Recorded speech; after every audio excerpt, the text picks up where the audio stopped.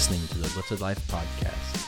We created this show to help you live Lifted Life. Welcome back, everyone. We're so excited to be here again with you this week. It's episode 124, and today we are talking about the concept of practice. And did you know that practice makes the master?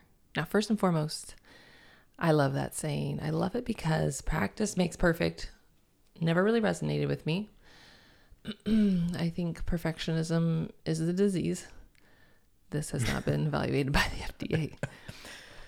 This podcast has not been approved to treat, Cure or diagnose any diseases. Thank you, sweetie. So yeah, perfectionism is not what we're going for. However, to practice something and become a master suddenly sounds much more appealing. So when I first heard that saying, practice makes the master, I said, ooh, I got the truth shivvies. I was like, ooh, I like that. And I feel like we can apply it to so many different things in our life. I feel like it implies that you're making mistakes and that is not it's not the outcome you're preferring because you're practicing to do something perfectly or better. But I've also heard it flipped and said that every mistake I make as I practice is one less mistake until I reach my perfection. So if you think about the thing I'm trying to learn how to play a song on the guitar, every time I practice, I'm making a mistake, but I'm only going to make so many mistakes from here to that future self that can play. And say it's 100 mistakes. So every time I practice, I remove one of those mistakes and I get closer and closer, or I draw towards the thing I'm trying to achieve. So when I think of practice makes the master, I think of the 10,000 hour rule. I Yeah. can't remember when it was presented to me, probably sometime along my path of coaching. As you probably know from listening to the podcast, I went through a life coach training program, which led me on the road of mindset and helping people feel better. And basically the premise was that you have to put in your time to get good at something. So whether it's programming or painting, coaching, whatever it is, that you have to put in the time to really become the master. And somewhere along the line, someone said 10,000 hours is how you do it. So if there's something you want to get really good at, then perhaps you track those hours and you know that you've put in your 10,000 hours. I think that with yoga, there's definitely the however many hours that different people have that makes them master yogis. And anyway, I love the shift from practice makes perfect to practice makes the master. First and foremost, I do believe the words we choose matters.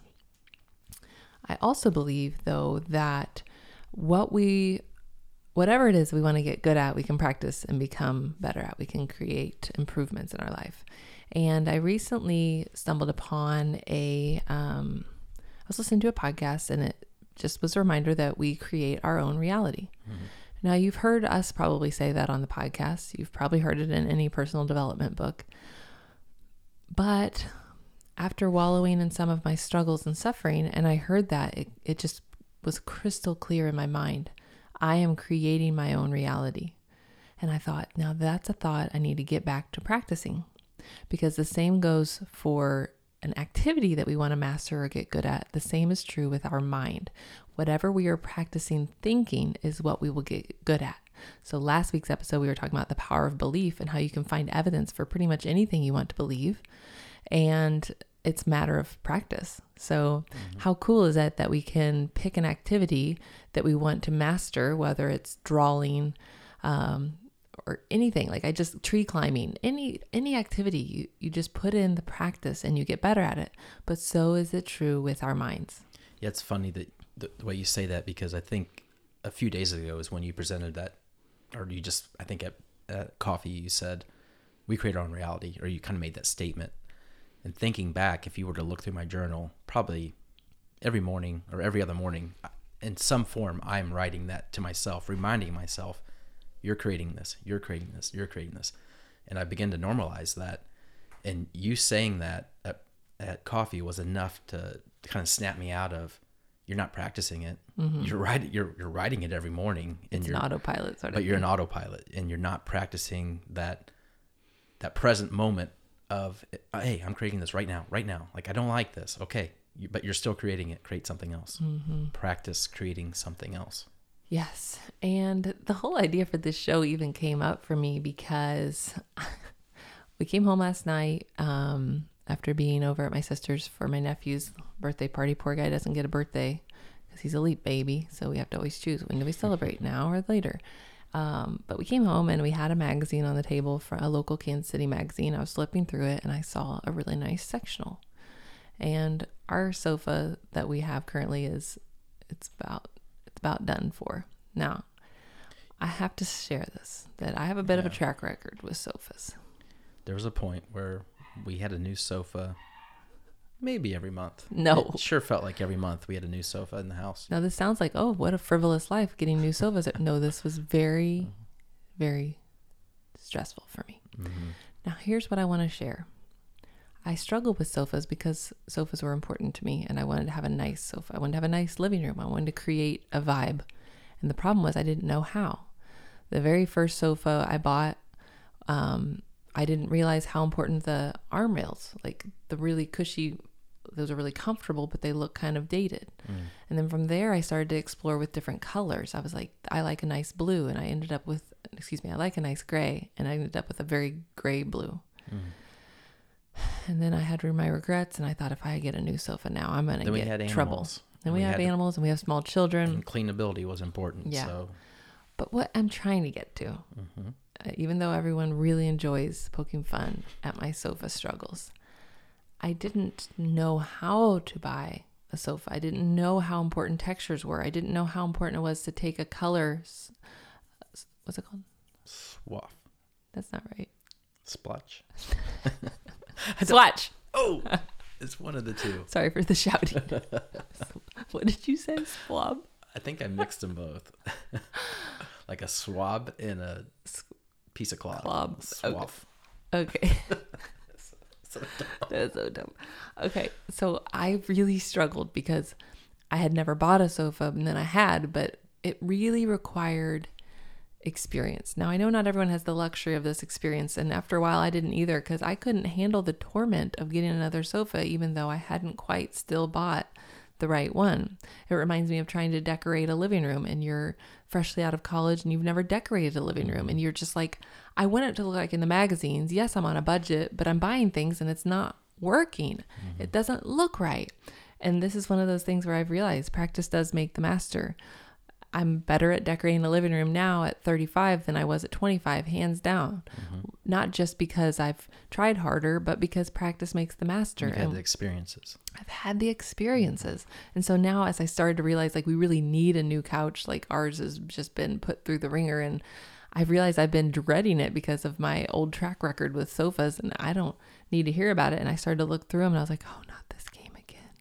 Because the right sofa for your living room really does make an impact on how comfortable it is, where people gather. We're home together a lot with our two children and our pets. And so I don't want it to be don't let the dogs on this or that, because they're a big part of our life. And so I realized, though, like, this is not like starting over, because I have this practice now. I have this experience now, which has informed my decisions. I know to look deeply at the gray to see if it is possibly a blue.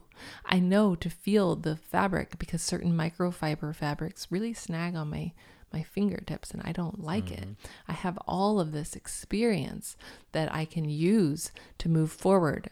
And this isn't really about the sofa, but it's about gathering life experiences so that I can make better decisions. And I think that along the way, if I wasn't willing to have some failures, I wouldn't have gleaned that extra information. And so, but I also think from this perspective now, you can look back on those experiences and see how valuable they were. Oh yeah, I wouldn't have known the gray blue thing. Yeah. I wouldn't have known the textures. I wouldn't have known the arm rails. And of course, going through those, as you told the story, it sounded in a way that was a bad experience, like you failed in some way, but you didn't fail. You were gaining information, you were gaining knowledge from your practice to be able to make a very good decision tomorrow. Yeah, tomorrow. Or when we get off this podcast. Oh, shucks. Okay. So yes, I do feel like there's so many areas where what we practice is what we get good at. And maybe we're not even aspiring to be a masterful sofa buyer, but what we practice is what we get good at. And our experiences do shape us in a way that help us to make better decisions. So rather than thinking of it as an obstacle, it really is a stepping stone towards more and more knowledge and experiences. right, let's take a quick break to thank our sponsor for the week, and then we'll get back to the show. Sure. So this week's podcast is brought to you by all 4 of our mood probiotics. Just to clarify, we do have 2 with probiotics and prebiotics, and we have 2 with probiotic only. And we did that because we know there's a variety of digestive needs and people who can tolerate those things. So we do have people writing us quite frequently saying prebiotics make me bloated. They back me up a bit. Everyone thinks fiber makes you go, but for some people, fiber can be binding. And prebiotic fiber is so good for us, and yet some people it can be too much too fast. So with our various formulas, you can choose to start with a probiotic only and then work your way over. But no matter which one you choose, if you're new to probiotics or sensitive in general, we suggest you go slow at first. You can do that by opening a capsule and sprinkling just a little bit into a food or drink. If you're trying a new formula or if you're new to probiotics, we recommend that highly because it eliminates any possibility of gas or bloating or that stomach upset from that influx of good bacteria. So thank you to our 4 mood probiotics. Back to the show. Talk about practice. That's a good practice is how you came up with or how the idea came to go slow. I mean, that was from your own experiences, right? Definitely from my own sensitivities. I've learned that going slow, whether it was when I wanted to wean off my antidepressant, that I suffered really difficult side effects from going too fast. And then, I mean, this lesson, I feel like that's my lesson. Go slow. Yeah. Here's what's tricky about that, Tim. You don't go slow. I like to go fast. You do like to go fast. I love it. I like to move. In high school, I ran track. I would never run cross country. I would never run anything long. I want to do the shortest possible race, the 100-meter dash. You know what my coach told me? He said, Delaney, that's my maiden name. Delaney, if there's a 50-meter dash, that'd be the race for you. I was like, I know, right? I get tired and I just like to go fast and be done. Another time it popped up. I'm doing these aligners for my teeth. I was making a lot of videos, realizing I was kind of like, oh, these teeth, I think that's all I can see when I look at these videos. You said, that's not all I see. And I said, that's all I see. And we're so difficultly hard on ourselves. And so I said, I will fix it. I will get these aligners. And I got these aligners, and you're supposed to wear them at nighttime only, which is really cool as an adult who didn't want to have braces, so to speak. Or wear the aligners during the day. Yeah. Clear braces. And so I was doing it, and it said wear them every night for 10 hours or more and switch them every 2 weeks. Well, that didn't work for me. That was too fast. And I was having all sorts of like jaw pain and neck pain, and like the standard advice of go switch after every 2 weeks just was too fast for my rather sensitive nature. And so there's this weird mix of me wanting to go fast and wanting the result. Like, oh, great, you can have straight teeth in 6 months. It's like, no way. You're going to have to slow this puppy down, or else I literally for a while thought I was going to have to stop wearing them and I was going to have to go back to crooked teeth. So I had to ask myself, what would I rather have? The end result at a slower pace, or not get the result I want because I tried to go too fast and had to stop. I tell you what, that lesson pops up to me everywhere I turn. When am I going to listen? Not anytime soon. When you become the master. I'll keep practicing. I will. I listen to the clues. And a lot of times we'll hear people talk about symptoms that start off as a whisper and then they become louder and louder as screams. And we don't want our symptoms to become screams, whatever they are, whether it's an emotional crisis or a physical health issue. We want to learn to listen to the whispers. And I do feel like that's one of my lessons in conjunction with it's okay to go slow, is to listen to the whispers. So sort of a bit like practice. That does take practice. If you want to listen to the whispers, you practice listening to the whispers. I love this piece of advice that practice makes the master, and that what we practice is what we get good at, because you can apply it to any area of your life where you want to see improvement. You want to make more sales? Great. Practice makes the master. You want to have a more intimate relationship with your partner? Great. Practice makes the master. What we practice is what we get good at. You can apply it to any area of your life. And even someone like us who journals and writes and shares about that we create our own reality. If we're not actually implementing it and actually practicing it and living it and being it, then it's no use. We have to truly live into it and be it. And so for that moment when I heard that we create our own reality, I realized I had been creating my own suffering through the dialogue that I was telling in my mind, and also the dialogue that I was engaging with, which reminds me of yesterday. You said we had a great morning coffee combo, and then in the afternoon, we went down a rabbit hole of things which are displeasing to us. And he said, I'm kind of disappointed because the morning was so great. And then the afternoon was what it was. And then do you want to share my insight or do you want me to just keep rolling? Well, I do recall saying that we can stop this right now. Like this morning was such a great conversation. We were feeling good, high vibe. Everything felt good. And then something happened. And then we started going down that rabbit hole and we were sitting outside. It was Real quick, beautiful. Yeah. The rabbit hole is like things are happening to us. Yeah. Things aren't fair. Things aren't the way we want them to be. They aren't as fast as we want them to It felt be. like a slippery slope because right. But I'm just giving examples yeah. so that someone can apply it to their life. Like, what do you mean? Like, did you guys start arguing? And no, it's not even like that. Yeah. It's just about allowing ourselves. It's almost like gossip for some people, but we weren't gossiping about other people. We were gossiping about ideas that were not pleasing to us or inspiring to us. And then I think we both just stopped and were like, we're sitting outside. It was freezing cold a few days ago. It's beautiful. The sun's out. We're on the front porch enjoying the weather. There's really no reason to practice or to continue talking about what we were talking about. Mm-hmm. We can literally just stop, go back to what we were talking about this morning, or find something else that's pleasing and go that way, which is what we did. I mean, yes. We caught ourselves in the middle of the game and like, wait, we create our own reality. Yes, we can make that real, what we were just talking about, or we can go to something that feels good and make that real. Yeah, we can practice talking about things that feel really good. Mm-hmm. And I kind of phrase it as this morning we had a very high vibration conversation. That's data. This afternoon we allowed ourselves down the slippery slope of things happening to us. That's also data. Yeah. And not to make it mean anything. We can say based on these two instances, how would I like to feel? What would I like to think about? That's an awareness you can practice. Mm-hmm. You can practice bringing awareness to your mood. I wrote down this quote from Luke Story. I listened to his podcast sometimes, and he said, our mood creates our reality and our destiny. Now, some people just say, well, mood, it sounds like something that's not that important, but really our mood is our thoughts, our feelings, and our energy that we bring to any situation. Our mood creates our reality and our destiny. So at any moment, if you want to practice being in a good mood, know this. You can practice anything. So of course you can practice being in a good mood. You can practice reaching for a better feeling thought. You can practice guiding your attention towards something that is pleasing or exciting. Just like I wrote in our email newsletter, you can take two thoughts. The world is full of bad people or the world is full of good people. And you can find evidence for either one of those. Mm-hmm. You can make it a belief. So then the choice becomes yours. What do I want to believe? And you can practice asking yourself that question. So in the example you gave, I happen to believe that everything's neutral, and you, as the observer, make it good, bad. You make it your reality. So everything's just data. As you receive it, you make the perception of that's good, that's bad, but you get to make that choice. Mm-hmm.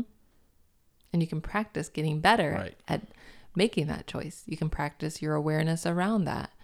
Which, back to our example, is when we both said, we're making this choice to make this bad. We don't even have to think about this or even talk about it. Yeah. Or we can find things to appreciate about it. We can find how it's data and how we can pivot from the data and do whatever we want. Yeah. I was sharing that with our kids about, we're constantly encouraging them to consider a business, what kind of business they would like to start, and how maybe you went down this trail and things didn't work out the way you wanted it to, but do you see how it was simply information? It presented to you things that worked. It presented to you things that didn't work. It showed you what you loved. It showed you things you didn't like. And if we can start to look at our life experiences as that, like, what did I learn from this? What did this teach me? What do I know now? How would I move forward differently? Practicing asking yourself these powerful questions that are more empowering is an amazing pivot away from this heavy, what's wrong with me? What did I do wrong? Sort of thinking. You can practice asking yourself more powerful questions so that you get more powerful answers. All of this can be done with practice. Talking about the kids and kind of encourages them to start a business. To me, it's always important for them to see what they enjoy, and then figure out how to do more of that, and then know that you can build a business around that. Mm-hmm. I felt like growing up, I always had the impression that I have to learn a skill, and a skill that not anyone can do. That way I can get rewarded for it when I do it. Mm-hmm. And I felt like that's how I kind of grew up. Well, I know how to write programs. Most people don't. Most people don't even want to talk about it. Mm-hmm. So I got rewarded for that financially. because I could do it and no one wanted to deal with it. And they were just happy that I would go do it. And I enjoyed that for a long time. But I do think that if I would have approached it in a way of, I really enjoy programming and really focused on that, I could have built a totally different business. Mm-hmm. And actually it would have been way more rewarding, which is kind of what I'm doing with Lift It, actually. Right. Yeah. And also I think it's about this idea of when you're having fun, there's nothing more sustainable than fun. Yeah. So when you're having fun with what you're doing, like that's why people that are successful in a certain business, but they're also very happy, it's because they love what they do. And I know that saying is antiquated and people, love what you do what you love. But there's a reason that it keeps coming up. It's because it's sustainable. You can keep going with it because you love it and because it lights you up and it gives you energy. Sure, you're serving the world in some way, but it's also giving back to you. Yeah, and I totally reject this idea that you're not supposed to have fun. Like work isn't fun, mm-hmm. or your life isn't supposed to be fun all the time. That's mm-hmm. something you get later. Yeah. Totally reject that. I think you should always have fun. You should always try to find a way to have fun. Yeah, I agree. And I think if mostly talk to myself it's documenting this, that I have to do this. If it's a belief that you'd like to also lean into, know this.